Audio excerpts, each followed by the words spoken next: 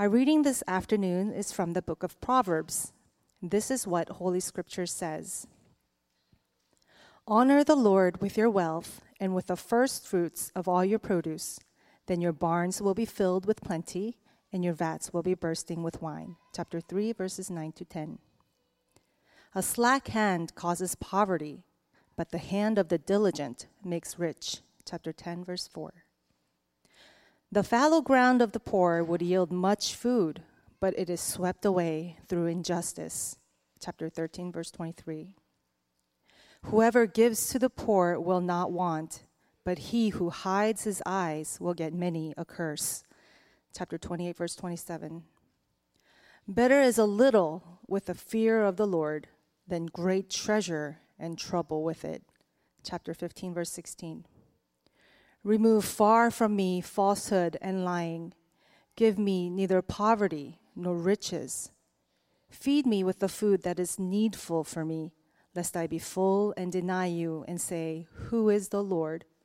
Or lest I be poor and steal and profane the name of my God. Chapter 30, verses 8 to 9. A good name is to be chosen rather than great riches, and favor is better than silver or gold. The rich and the poor meet together. The Lord is the maker of them all. Chapter 22, verses 1 to 2.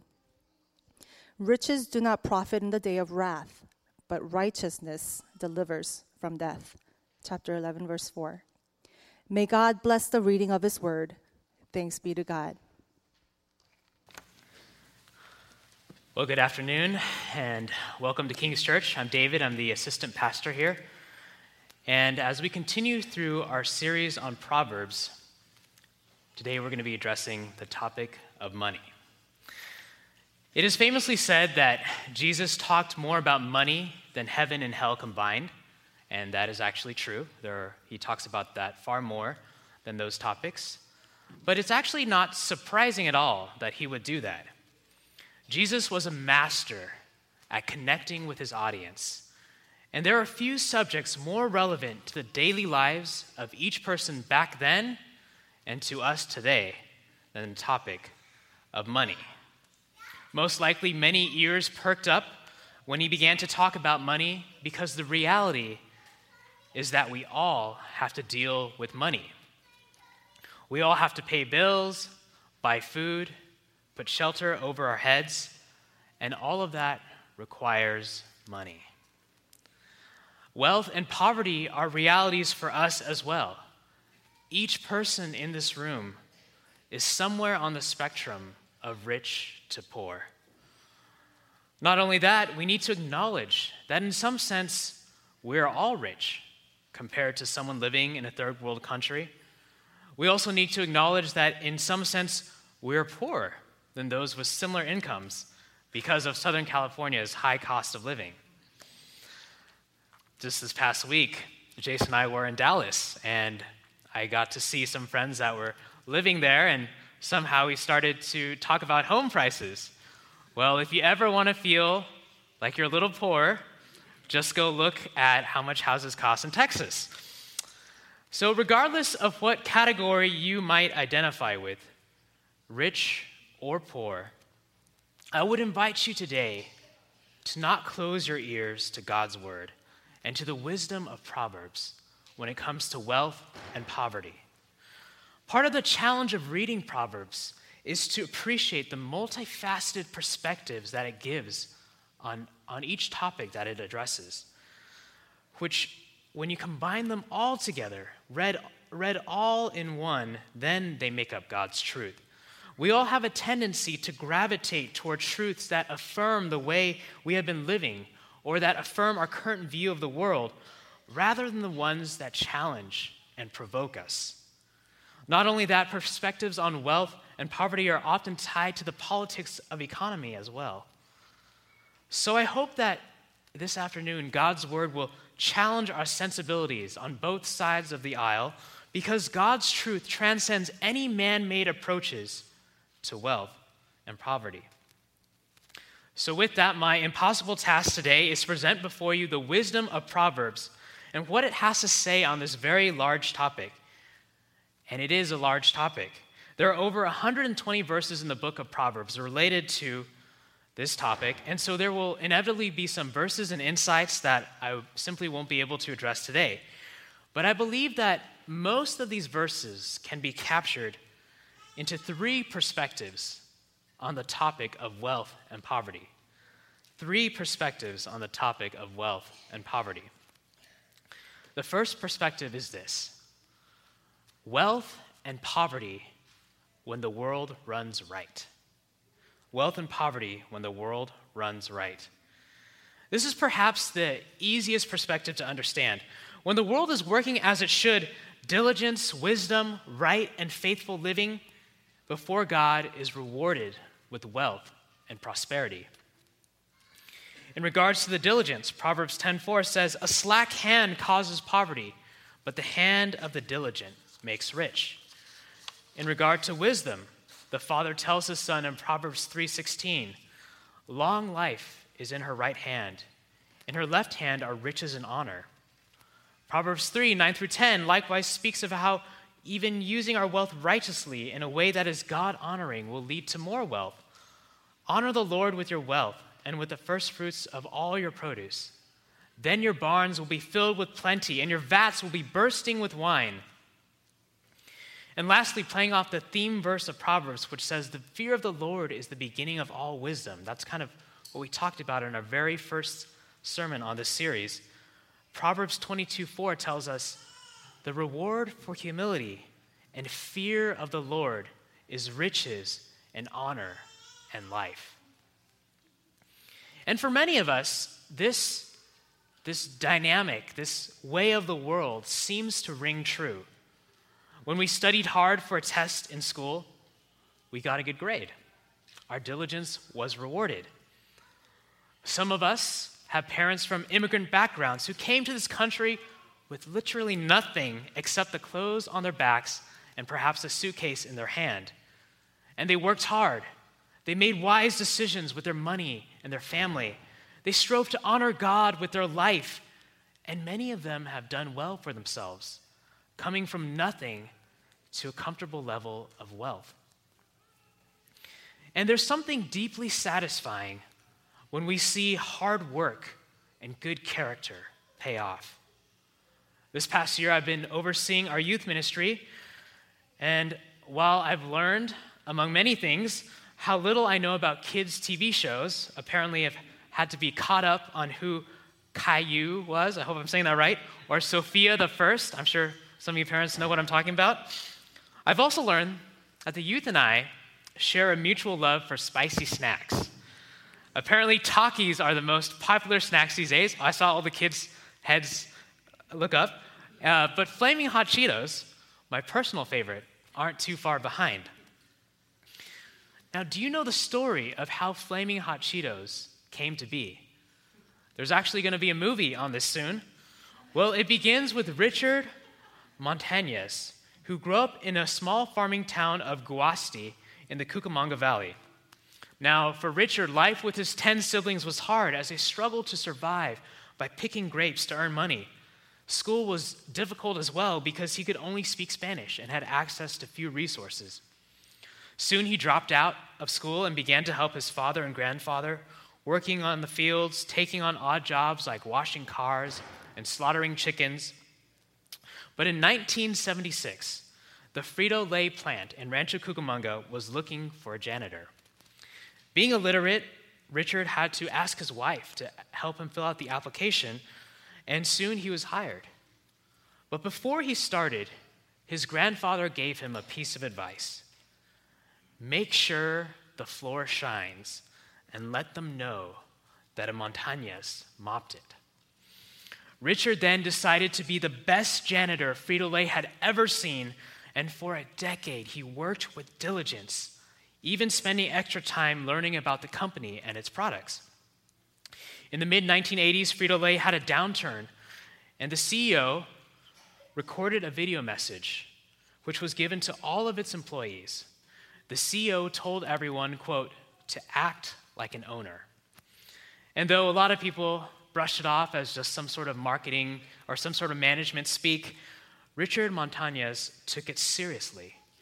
He realized that there were no snacks catering to the Latino market, and after eating elote one day, thought to himself, why not chili powder on Cheetos? So in his naivete, he called the CEO directly and pitched his idea to him. Yet it paid off, and in 2 weeks, he was scheduled to make a presentation to him. And here's where a decade of excellence, even in janitorial duties and hard work, paid off. Montañez was determined to make the best presentation possible, so he went to the library with his wife and looked up how to create a presentation by researching all these marketing books. He created 100 sample bags of his invention, hand drawing a logo and design on each package. And he bought a $3 tie, his first ever. The CEO, Roger Enrico, loved the presentation, and the rest is history.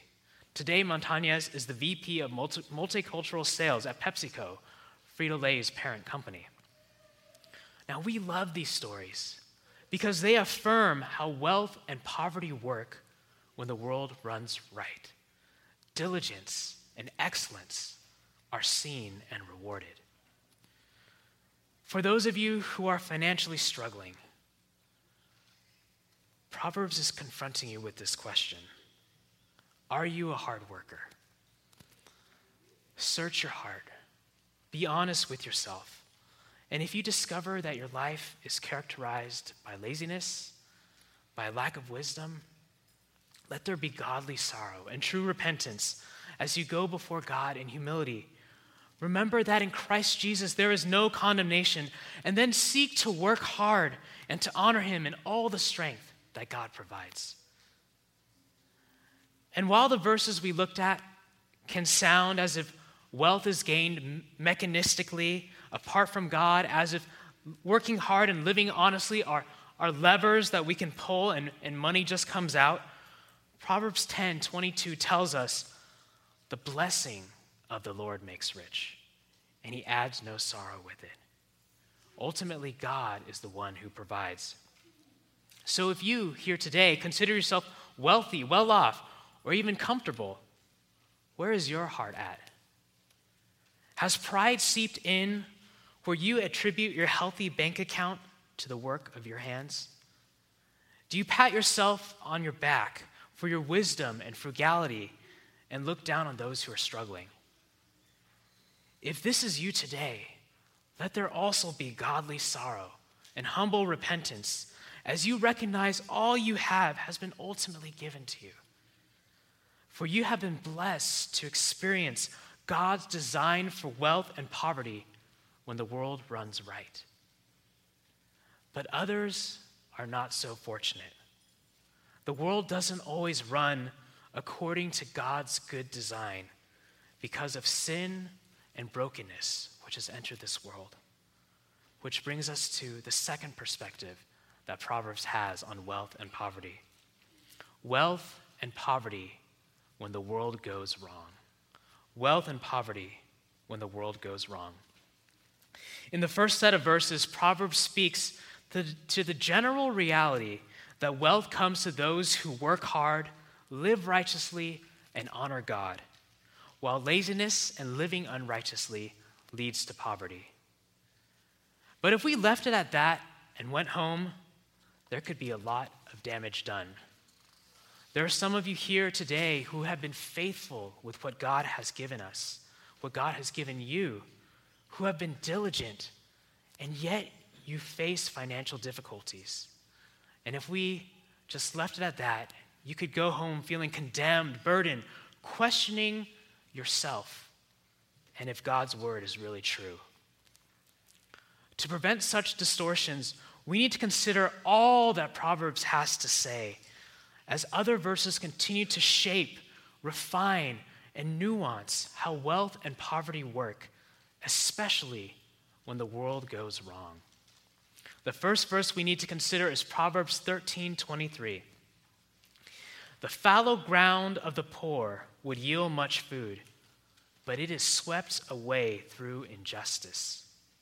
And conversely, and additionally, Proverbs 11:16, a gracious woman gets honor, and violent men get riches.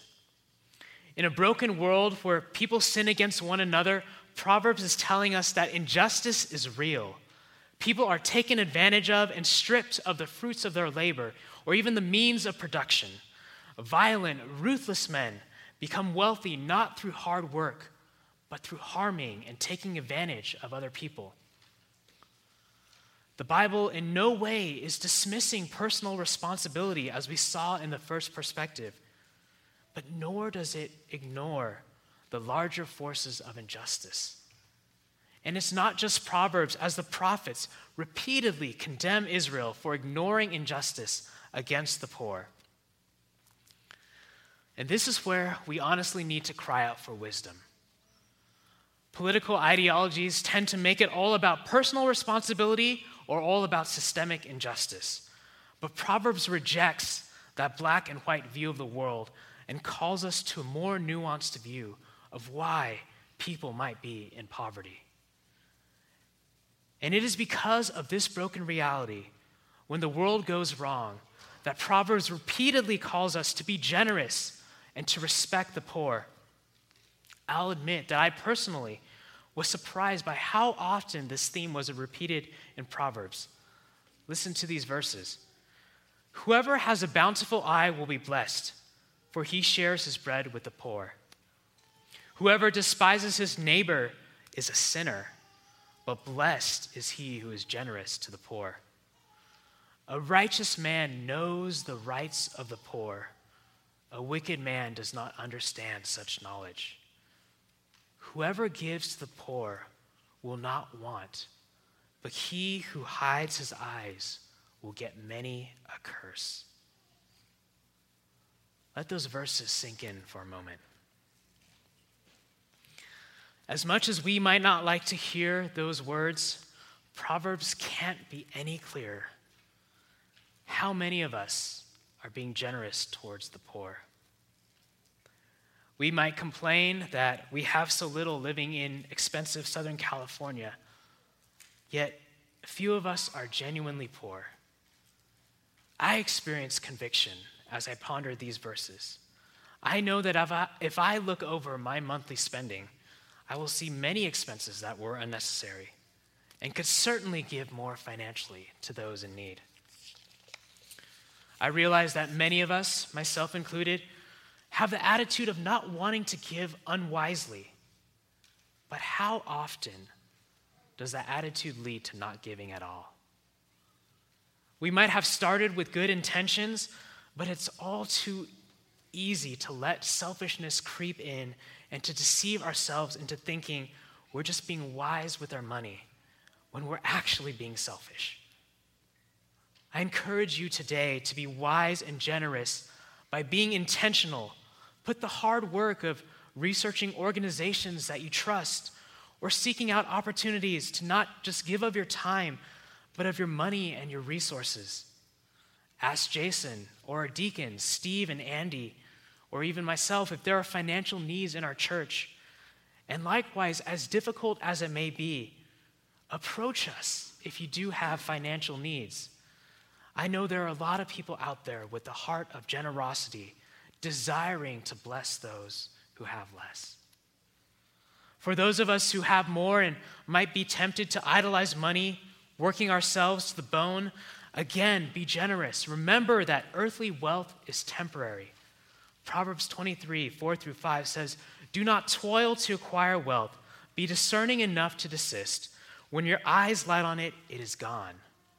For suddenly it sprouts wings, flying like an eagle toward heaven." For those of us who have less, be encouraged, knowing that Proverbs repeatedly tells us there are many things more valuable than wealth, and to be poor does not mean that God has forgotten you. Better is a little with the fear of the Lord than great treasure and trouble with it. A good name is to be chosen rather than great riches, and favor is better than silver or gold.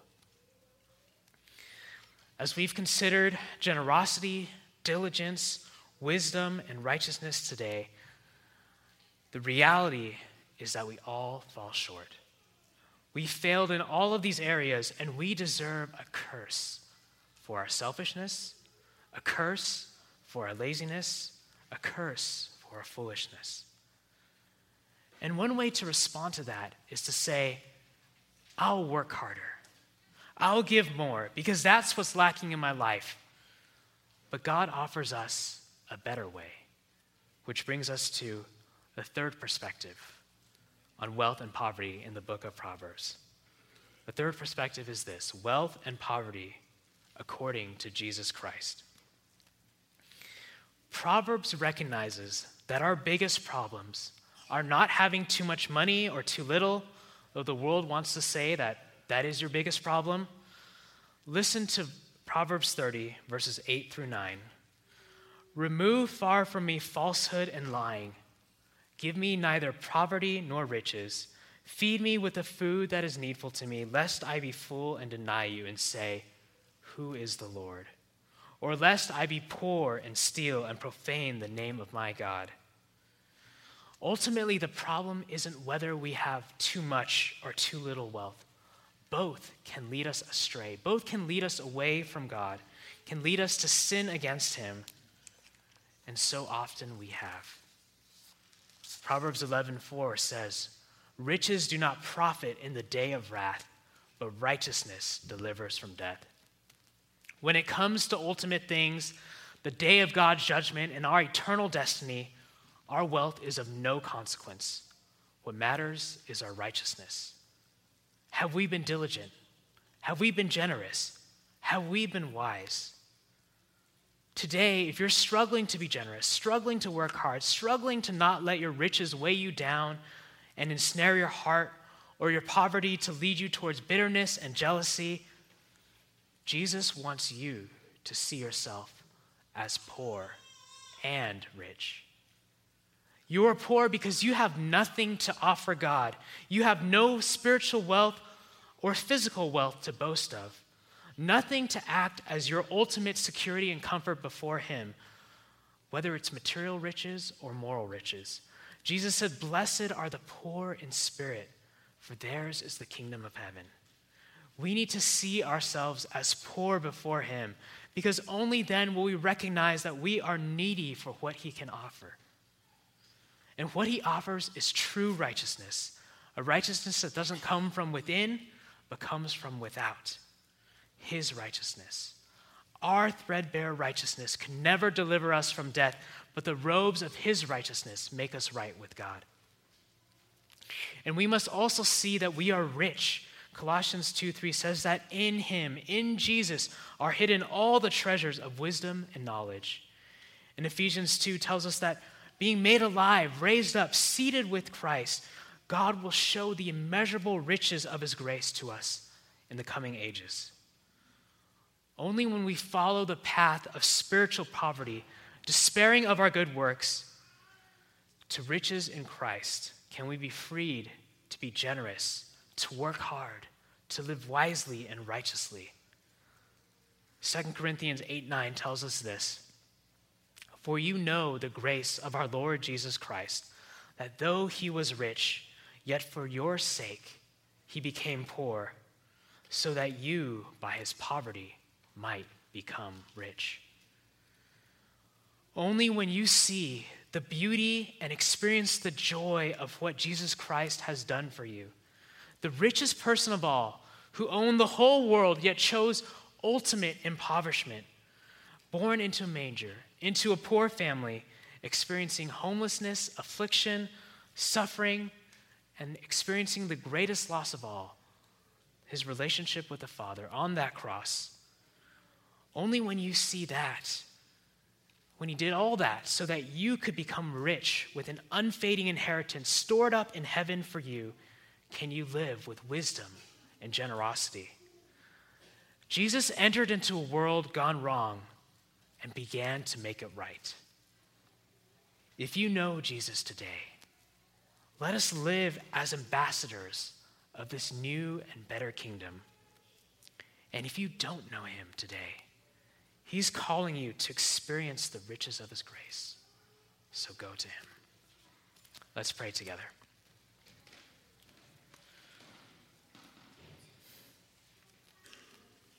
Our Father in heaven,